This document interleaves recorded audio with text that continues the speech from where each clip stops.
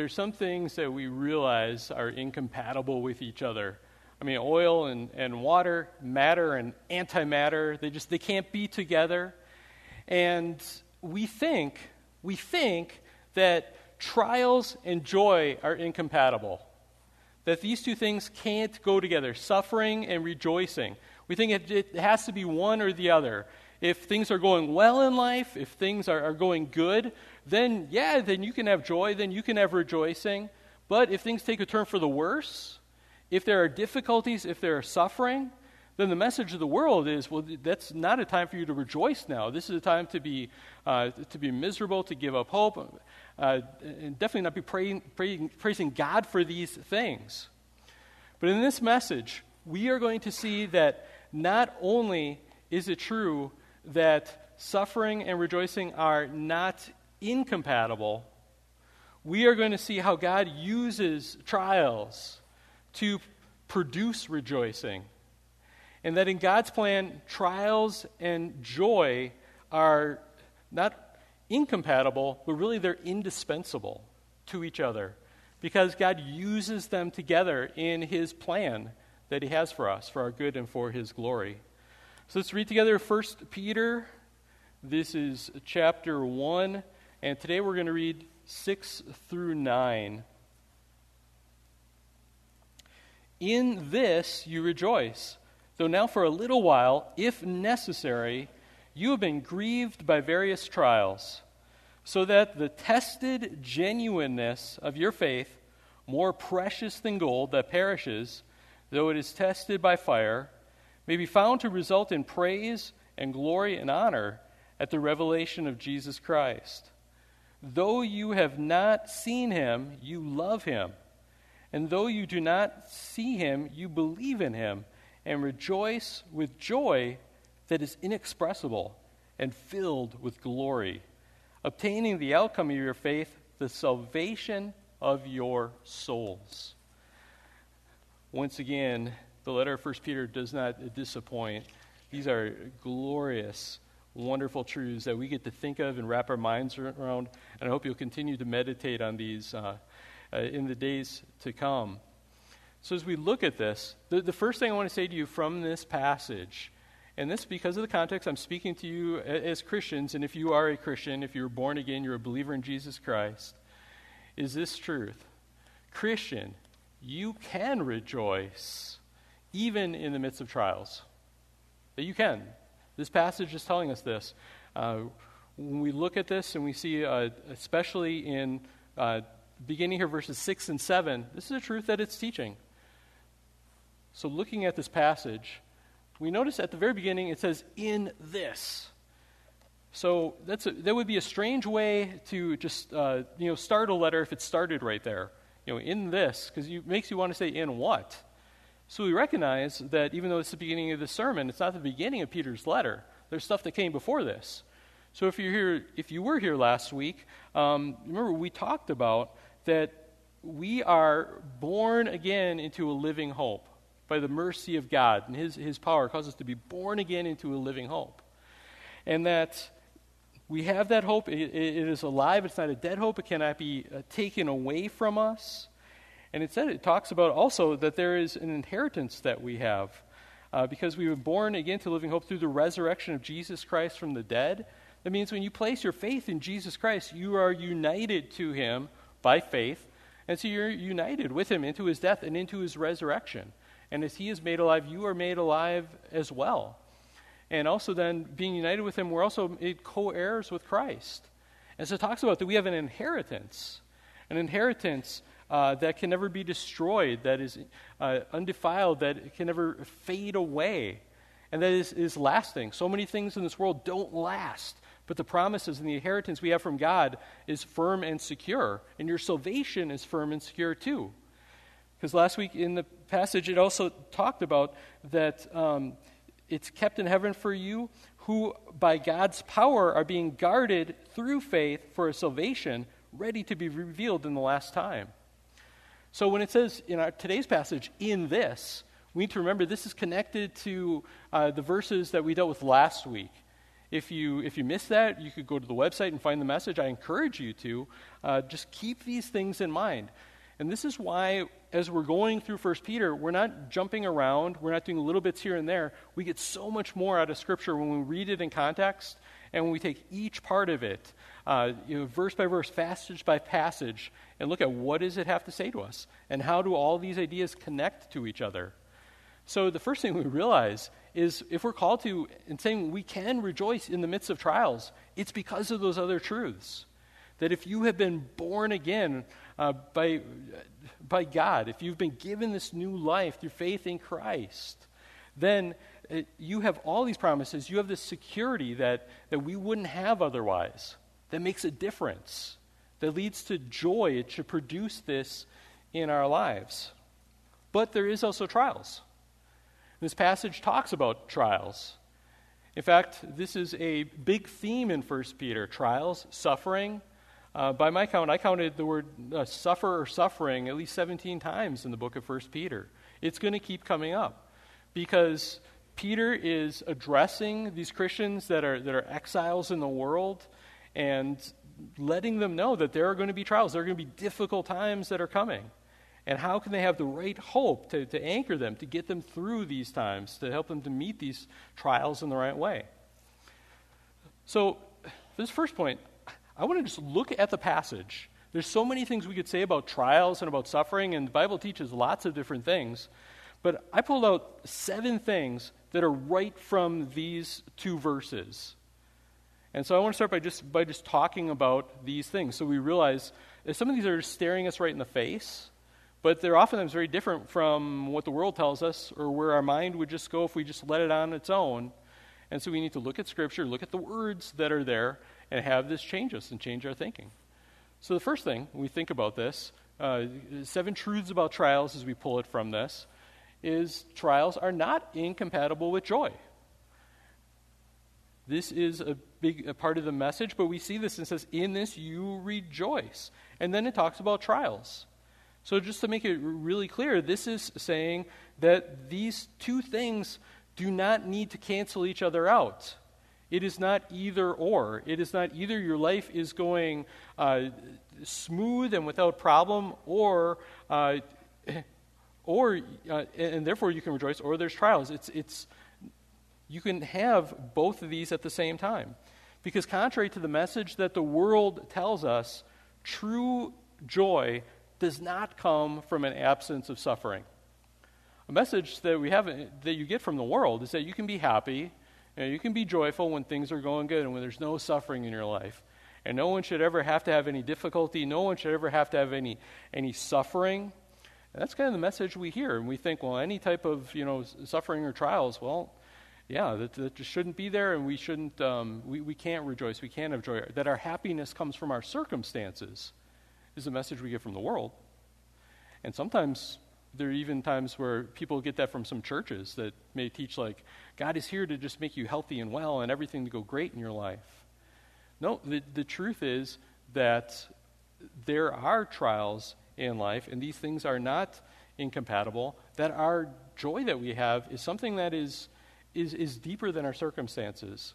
Worldly happiness is just outside on the externals, and therefore, things go bad. The circumstances can take away your external worldly happiness in the way that the world views it. But the joy that God gives is deep down, where the circumstances of life can't touch it. It's a true happiness. And we can have happiness and joy and rejoicing even when there are trials. So it says, in this you rejoice, though now for a little while. You catch that? No, now for a little while. This means that trials are temporary. It says they're for a little while. So they're short-lived. And I believe I can say that they're short-lived, even though we may not feel like that at times. We may feel like, okay, you're saying these are short-lived. And the Apostle Paul called them light and momentary afflictions. But you know what? It doesn't feel like that. And there's some things where, they also said, coronavirus was only going to last, 2 or 3 weeks, and then we were good. And here we are. And we have trials. And trials that you may be going through, that you say, this isn't just a few weeks. This has been not even just a few years. There are trials that go on. And I'm sorry about that. It is a tough thing. And there are trials. I don't want you to misunderstand me and think that I'm promising you that, you come in here, you pray a prayer, and your trial is going to go away next week. The reality is, there are trials that will last a long time. There are trials that you may have that are going to last the rest of this life. But what we realize, looking at Scripture and having a biblical worldview, is that this life is not all there is. That there is eternity after this. And so that even if you spend 100 years with trials and suffering, that after that, that amount of time that you had compared to eternity shrinks and shrinks and shrinks and shrinks until it just seems like a speck. And we have to remember that. We have to keep eternity in our focus and realize that even if it is a long time, that there is an end to it, that it is something that is temporary. It's not something that's going to go on and on and on forever for you, believer. Though for a little while, then it says, if necessary. Trials are only given if necessary. Necessary according to God. If God views them as being necessary in His view, in His opinion. You would hate to just take a prescription or do something if it wasn't really necessary to do, but God is the one that knows what you really need to do. You would hate to have an operation if it was just, having it for fun. That's a painful thing to go through. But God, if He puts you through something hard, He's doing it because He views that this is necessary according to His plan, according to His purposes and His goals. We're going to see what those are, His good goals for you, which include His glory and includes ultimately our joy and our happiness in Him. But just realizing, I love that it says that if they're necessary, because God is sovereign over all these things. And whatever you're experiencing, whatever the tough thing is, God wouldn't be allowing it if He didn't view this as necessary. If He didn't view it as an important part of His plan and His story and your story as a part of His story. God is sovereign over all these things. If necessary, you have been grieved by various trials. Trials grieve. Trials can be painful. And again, this is another truth from this passage that's just staring us in the face, and we need to realize this. But I need you to hear that it is okay for you to admit that trials hurt. Okay? It is okay for you to admit that these things can be hard, can be really hard, emotionally hard, spiritually hard, that can be devastating for your soul. And yes, we ought to rejoice through these things. God gives us this. But it doesn't mean that what I'm telling you is, Christian, just pretend it doesn't hurt. Just make sure you put some plastic dopey smile on your face and go around and, you have to pretend like you have so much faith that it's no big deal that all these terrible things are happening to you. That is not what the Bible teaches. This is teaching that these things can and do grieve us. There's sin in the world. There are illnesses. There are things that are the consequences of sin. And these are things that it's okay to have it grieve us. We still hope in God through them. We still rejoice and can praise God through them, but it's okay to feel these things. You need to remember that for you need to remember for other people too. It means that when other people are hurting too, it's okay for them to grieve. It's okay for them.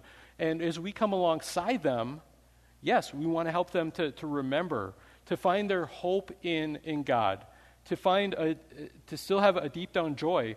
But it doesn't just mean telling them, get over it.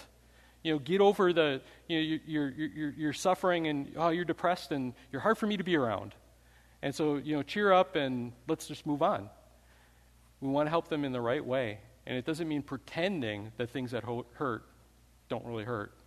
They do grieve us. And it's okay to admit that. And there's trials, they come in various kinds. The passage says, grieved by various trials. When you think of all the different types of, categories of trials and types that there are, and sometimes they're physical trials, they're the things that are emotional difficulties, spiritual difficulties, relational difficulties, economic difficulties. If we made a list, you could list like 100 different things and keep going. There's a lot of different various trials, and some that may seem to be a bigger deal or lesser a deal. Sometimes it seems a lesser deal until you're the one that's in the midst of it, and it's hitting you. But we need to remember, too, that whatever trial that we are going through, that you are going through, is not necessarily the only kind of trial there is. And there's other real legitimate trials that other people are going through. And we recognize that it may genuinely be difficult and hurting them, and we need to come alongside them. And not just think, well, it's not my type of trial, so it doesn't exist, or it's not real, or it's not important. Trials come in various types. Your trial won't be the same as others, but what you have in common is that everyone does have trials. We do all have trials that come in our life, and none of us are spared these things. Trials are purposeful. Doesn't specifically say the word purpose, but we're going to see as we keep going in the passage here that God is using them for his purpose. They are not random things that happen. They are not pointless things that happen. It's not just that fate grabs, in the big grab bag of life and says, "Oh, you're afflicted with this." And you know what? If God didn't exist, and if we were just the result of some big cosmic accident, and that's all there is, well then, that's really, you can't say that trials are really purposeful. It's just the result of atoms banging together. It's just the result of a chain of events that happened with no point one day, and here you are. And whether it's things going on around you, or if it's even things in your body and your world, or something that you came down with that somebody else didn't, well, it's just, that's how you roll the dice of the DNA, and that's just how it is. If you viewed it in that way, without God, yeah, things could look pointless and meaningless. But we're seeing in this passage that God does things on purpose. He is purposeful. And that puts a whole different light as we think about our trials. And one of the big purposes, I think there's more than this, but one of the big purposes that we see in this passage is that trials prove our faith. Trials prove that faith in Jesus Christ is genuine faith. It tests it.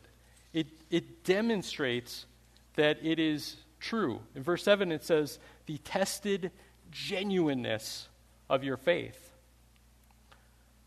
Tests test. Okay? That's what tests do. They test. The word that's for trials can also be translated as tests. And that's what, a test. If you take a test, you can pass the test, or you can fail the test. But it's going to reveal truth. It's going to reveal something about you and how prepared you were for this. Trials, when you think of a trial or a legal trial, they're called trials because they prove something one way or another. And it can turn out well, or it can turn out poorly. You can pass, you can fail. And the word that's used for trials has a definition of a putting to proof. It's something that proves kind of what is true. So you think of, proving, or you think of it like a test track or a proving ground for a car. There's a lot of things that we realize we want to be tested, and we want them to be found to pass the test. It's an important thing. If you're getting on an airplane, you want to make sure that this airplane has actually been tested, don't you? Okay? So when Kayleen goes to Indonesia, she's going to want to know that airplane has been, tested, maybe flown around a few times, and the wings aren't going to fall off, as they take off. You want that. You want to know that your pilot has passed some tests to know that this person knows what he or she's doing behind the wheel. We want that for drivers. My son just got his driver's license not long ago, and I want to know that he's tested as we trust him to be out on the roads. You want that for the other drivers, that the one that's coming at you at 65 miles per hour, that this person has been tested and that he hopefully knows what he's doing. Okay? We want that for your doctor. Okay, before he starts cutting you open, you want to know that this person's been trained and tested and knows what he's doing. He's not going to just, learning on the job here, let's see what we can do. So we want this. And the more things are tested, the more confidence we have, the more valuable they are to us. I don't mean to be political or controversial with this, but, a big thing in the world today right now is the COVID vaccines. And obviously, the more that the vaccines are tested and the more that goes, the more confidence more people are going to have with them. So again, I'm not telling you don't take it. I'm just saying it's a reality that the more something is tested, the more we're able to put our confidence in it. So again, when it talks about testing, think of like a vehicle putting on a testing track or a proving ground to show what it really is, what it's made of. Some things need to be stress tested. Can it take the pressure? Can it take the abuse, or is it just going to crumble? This is true about things that are manufactured, or even metals or building material. Things need to be battle tested, stress tested. To make this really clear and to think about this, I'm going to do just kind of a little object lesson here. And for this, I know a lot of our kids are off at Kids Blast. I wonder if there is a younger kid that would volunteer to help me out. Is there anyone that would like to come up and kind of help me out with something here? Got something for you. And it would, this is being live streamed, so you want to come up? All right. Fantastic. It needs to be something you're okay. This is live stream. You guys know that, so okay. And with this too. Well, I'll get at what we're doing here. You think of things that need to be their strength, and all right. So come up. You're strong, right? Because I need to be strong. All right. So, tell everyone your name. I'm Isaac. This is Isaac. Isaac, I love the fact that you came up here to test me out, or to help me out. You didn't even know what you volunteered for, what you're doing. So I like that. That's how I got this job. But come on over here. Just wait just a second. Notice you have good karate skills, right? All right. It's going to be important. Because what I have here, I have this big granite slab, okay? This authentic granite slab that I have right here. Okay. Clunk, clunk. All right. This is 4 inches of solid granite, okay? You can tell because of the realistic color of it. So as this, I think that even though obviously you are incredibly strong and gifted and skilled in karate, right? Yes.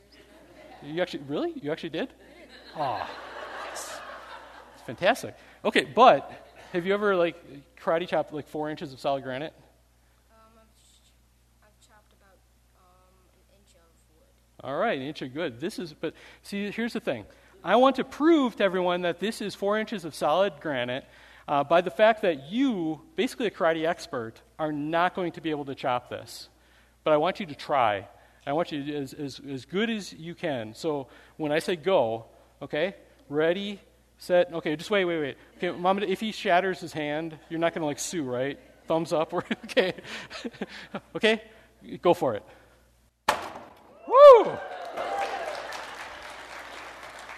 it was granite, it wouldn't be too hard. Well, it was. Thank you. You can go sit down. All right. Yeah. Turns out this wasn't, solid granite. And if you hadn't figured that out by the incredibly realistic paint job, the fact that, theoretically you could do it, but I think usually if a child can karate chop it, it probably means, if it reacts the way that this did, that it's not what we claimed it was. And here's my point, is that if it's not fake, it wouldn't break. Okay? If this wasn't fake, it wouldn't break. If this was some super solid, hardened, material, it wouldn't have broken like that. But if it breaks, it's fake. The same thing is true with our faith. That if it's not fake, it's not going to break. Even when the stresses, even in the pressures of the world come down as hard as it can. That if you have faith that is given by God, you have born again faith, and God is working through this. It's not even ultimately that it's your strength. This is God is the one that is fortifying your faith. It is a faith that is not going to break. And when it breaks, it shows that it's not the real thing. And too often that happens with people in the world, people that sometimes even claim to be Christians. And maybe they became, Christians or said they were Christians because they were promised that, hey, life is going to go perfect with you and there's going to be no suffering or nothing terrible is going to happen. And they were lied to. And then when hardships in life come, they end up being disappointed and blaming God and abandoning God. And it's evidence that it wasn't the real thing to begin with. See, this is the purpose of trials. The pressure, it stress tests us to show, is it really going to break? Or are we going to be proven to be genuine? Are we going to be proven to be, by God's grace, solid and have a fortified, real faith? So as we keep going in the passage and we think about this, we think about tested faith. The trials produce tested faith. The second main point I want to say to you is, Christian, tested faith is of greater value than gold. Tested faith is of greater value than gold. It's more precious than gold. I had to look up and see, well, how precious really is gold? Because I honestly, I didn't really know. I'm not an investor in gold. I guess there's a little bit in my ring, but I didn't really know. I mean, how much, is a gold coin worth? So I looked it up. And based on, I guess, gold goes up and down, but at least within the past 24 hours, a gram of gold is worth $58. And a gram is not a lot. I mean, that's a little, kind of fingernail size little slip of gold. It's not a lot. $58. Now, if you have coin in your pocket, maybe you have a quarter, maybe you have a $50. Okay, maybe you even have a dollar coin. But if you had a coin in your pocket that was a 1 ounce gold coin, at the going rate, a 1 ounce gold coin is $1,827. That's a lot for a coin, okay? And if you want to put in the offering plate, we got the collection thing back there. But a gold bar, you think, how much are those? You see them in movies or whatever. It's not like I got a bunch at my house. A gold bar at current rates, it's about $750,000. Okay, a brick or a bar of gold. That's, wow. That's for, a 27-pound brick of gold. That's $750,000. That's valuable. Now, what's the value of tested faith? The value of tested faith is more valuable than any of these. More value than this. If you're thinking, oh man, it'd be great to have some gold coins, it'd be great to have some gold bars at home. If you had to choose between that and tested faith, this passage is telling you want the tested faith. It's more precious. It is more valuable than that. This passage says, so that the tested genuineness of your faith, more precious than gold that perishes, though it is tested by fire, may be found to result in the praise and glory and honor at the revelation of Jesus Christ. And so, notice it says tested by fire. Fire is used to test and to purify gold. Gold in nature, when they have it, it's always mixed with other metals and lesser valuable metals. And so in this process and other materials and sometimes contaminants, and so you melt it down and the fire purifies it. It gets rid of anything that's contaminant. So it's resulting in pure gold. Or other metals that they can get rid of that are, maybe fine, but less valuable than this. And you see, trials are used by God in your life in that same way, to purify you, to help you to be more of the person in purity, in all the way through that God created you to be. God used these things to remove the dross and the less valuable in your life. So He's bringing out who He created you to be by His grace and for His glory. It talks about the fire that perishes, or the gold that perishes. We know fire doesn't destroy gold; it melts it down. In the end, everything is destroyed in the final judgment, or at least you can't take it with you.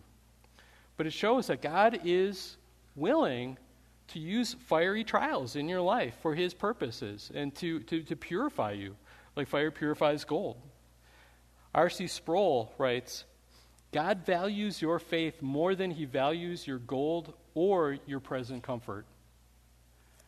God loves you enough, and he cares enough to make you uncomfortable and even allow trials, even painful trials in your life, if he knows he is doing it for the purposes of purifying you, making you more into the image of Christ, making you Christian more into the person that he designed and created you to be for his glory, to remove sin from your life, to cut the root of idolatry in your life, all of these things. God is willing to put you through the hard things in order to do that. And he'll be with you through it, but he's willing to do that. So tested faith is more valuable than gold. And it's tested faith. When we think of tested faith as more valuable than gold, there's also fool's gold, though. And fool's gold, how valuable is that? About as valuable as false faith. A lot of people that claim to have faith, but in the end, it's when it's tested, it's found to be false. But true tested faith is valuable. And so I want to give you a few reasons why tested faith is more valuable than gold, that it really is. And one, as you said, tested faith is shown to be genuine. Things are more valuable when they're authenticated. Things are more valuable when you know that they're real, they're the real thing. If you have fool's gold, that's not as valuable as if you can authenticate that it's real gold and it's not fool's gold or something with a question mark. You have this antique that you think is worth thousands of dollars. If it's authenticated, then it's more valuable because you know what it actually is worth.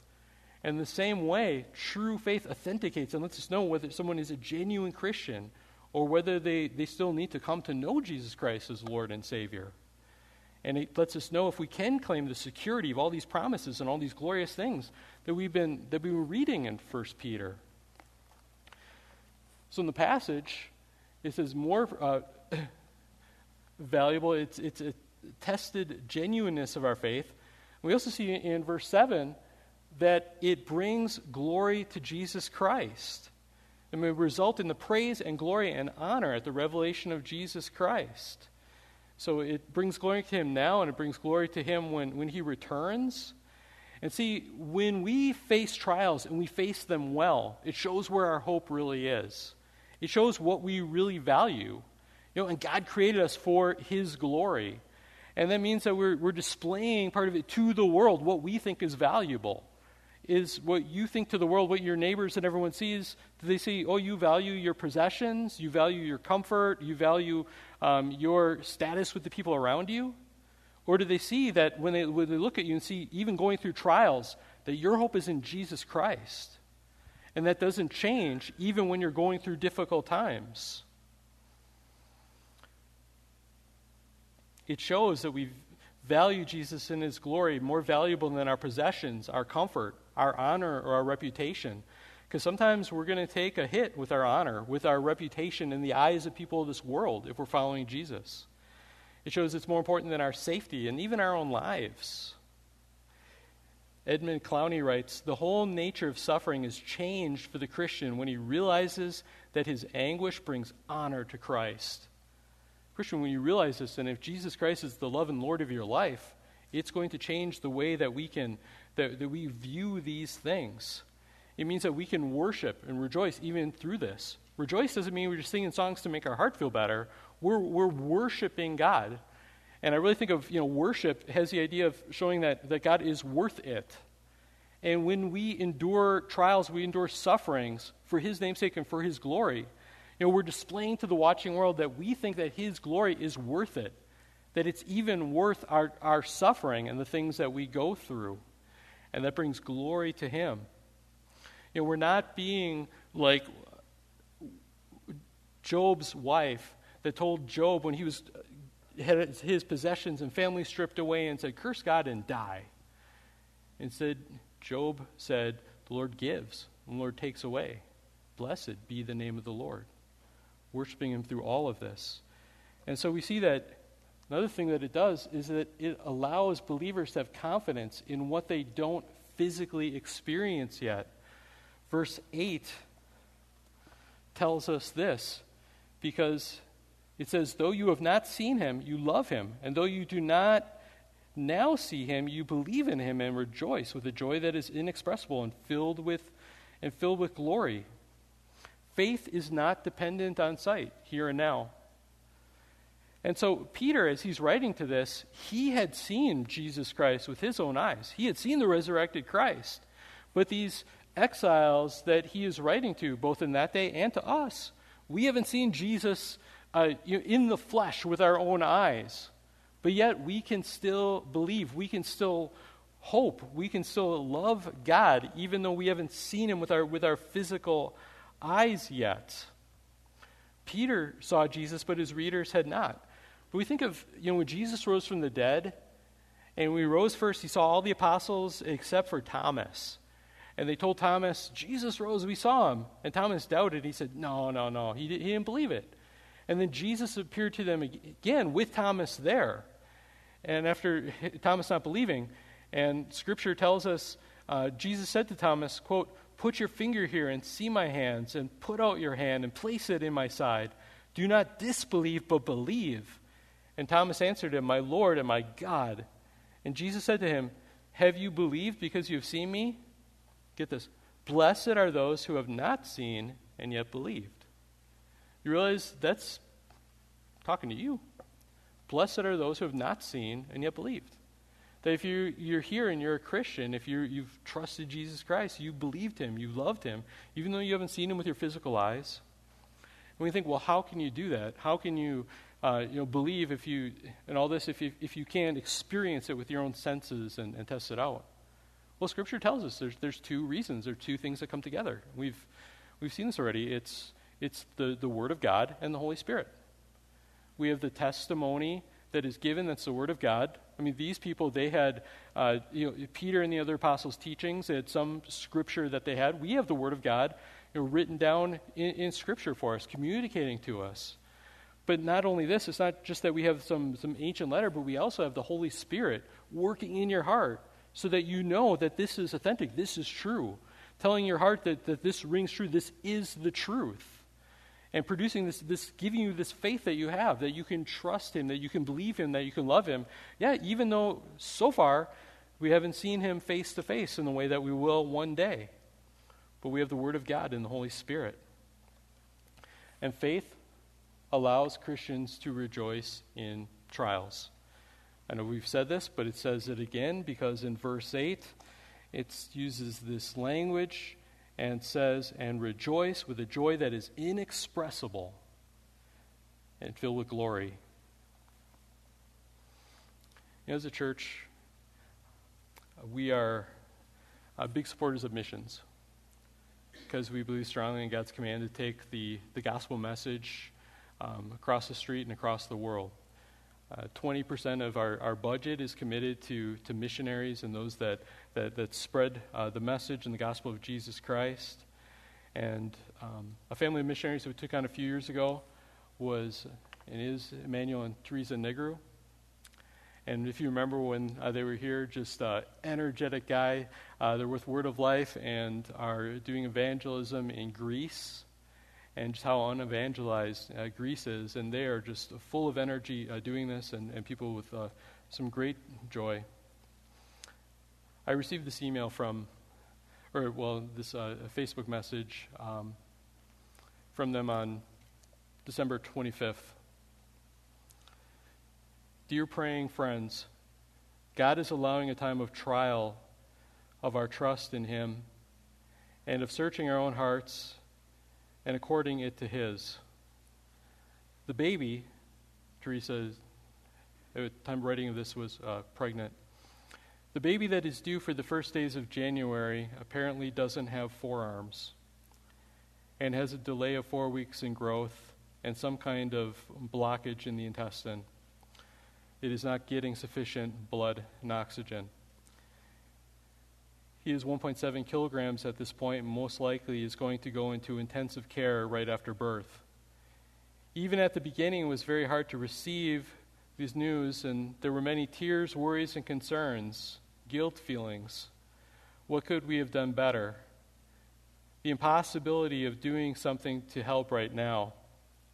At this point, we are fine, excited, thankful, with peace in our hearts the most of the time, and expect to see what God is going to do, expectant to see what God is going to do in, for, and through us and the baby. It gives some details about Teresa's health. And then it says, therefore we ask for your fervent prayers in this regard. And then they quote scripture. James 5:13 through 17. The effective, fervent prayer of a righteous man avails much. The prayers of a righteous person is powerful and effective. 1 Thessalonians 5:16 through 18. Rejoice always. Pray continually. Give thanks in all circumstances, for this is God's will for you in Christ Jesus. And then they quote 1 Peter 1:6. In this you greatly rejoice, though now for a little while, if need be, you have been grieved through various trials. The message goes on. The last 10 weeks since we found out about this have been very good in regards to our closeness to the Lord and to each other. Thank you. On their Facebook page on December 29th, they posted an update and said that the baby, still unborn, is in a delicate situation, and they were, at that point, unsure if he or she was alive. And then a message was posted on December 30th, on New Year's Eve. The Lord was very gracious to us. Name, Ezra Emanuel, 1.6 kilograms. I had to look that up and convert it. It's about 3.5 pounds. He was born at 36 weeks due to several concerning factors that would put his life at risk. He is still in ICU. We've not been able to hold him yet, and we are allowed to see him once a day. And they've talked about through this how they have,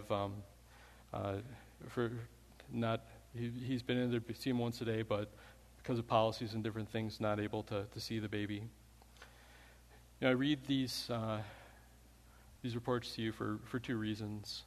The first, obviously, is I ask you to be lifting them up in prayer. And praise God that baby Ezra was born. Obviously, lots of challenges and trials ahead.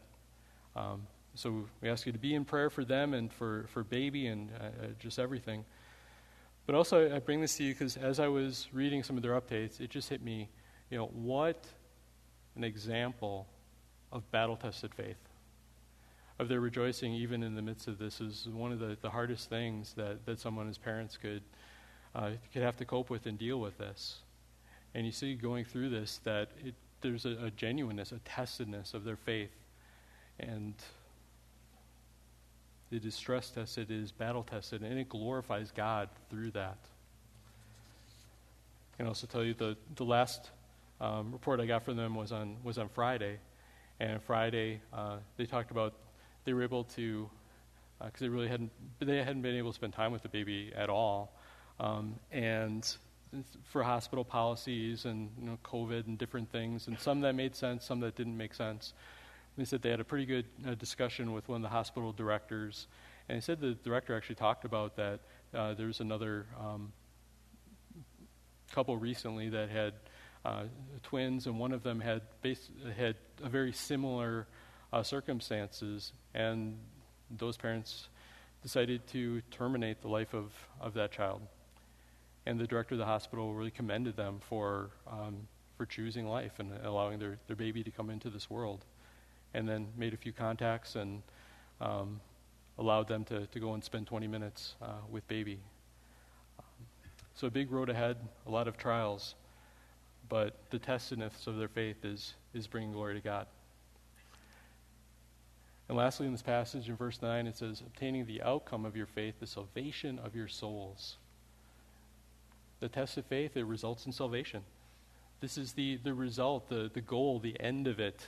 Some translations say the end of your faith, but that doesn't mean like your faith has come to an end. It means this is the goal, the outcome. This is what results from it.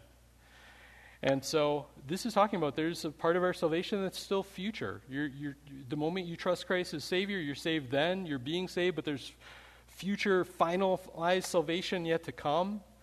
And it says the salvation of your souls. When you realize, when it says this, it doesn't just mean that God only cares about your soul and he doesn't care about the rest of you. He saves all of you. And the word that's translated as soul can mean life or can stand for the whole person. Although for most of us, it's going to be true that we're going to die. Our physical body will go into the ground for a while. Our spirit or soul, the immaterial part, will go to be with God. But when Christ returns, it all gets put back together, and we get saved and reunited and made whole again. And we see from this that the genuine saving faith is what God uses to save us. That's how we receive his promises. Salvation is by faith, and it's by faith alone. You're not saved by being a good person.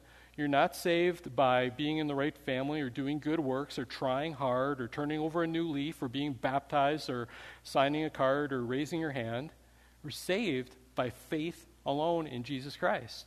And so I plead with you, if you haven't been saved by faith yet, if you have not been born again, I pray that that God would work in your heart through his word and the Holy Spirit, and that your heart would be turned and that you would trust and believe in him, and that you would walk out of here knowing that you have an eternal hope.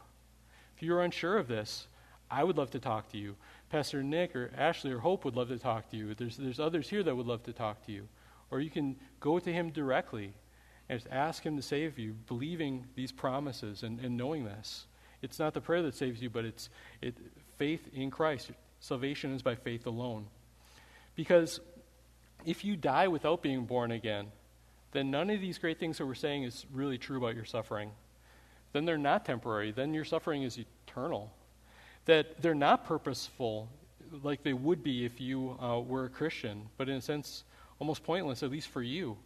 But if you're born again, if you place your faith in Jesus Christ, the Lord, as your Savior, then you too can rejoice, though now for a little while, if necessary, you've been grieved by various trials. Let's pray. Lord God, we thank you and we give you praise. We thank you so much for the promises that we have in this word and that we can put our hope in you. We thank you for strengthening our faith. That it is not up to us to muster this or for us to keep our own salvation, but you are the one that keeps us. You are the one that holds us fast, Lord God. And therefore we thank you even for trials, because you have your purposes, and you're using them to refine us, and you're using them to test and to demonstrate the genuineness of our faith. And it brings you glory, and it helps us to rejoice, knowing that we are saved and secured by you. All glory to Jesus Christ. In his name we pray. Amen.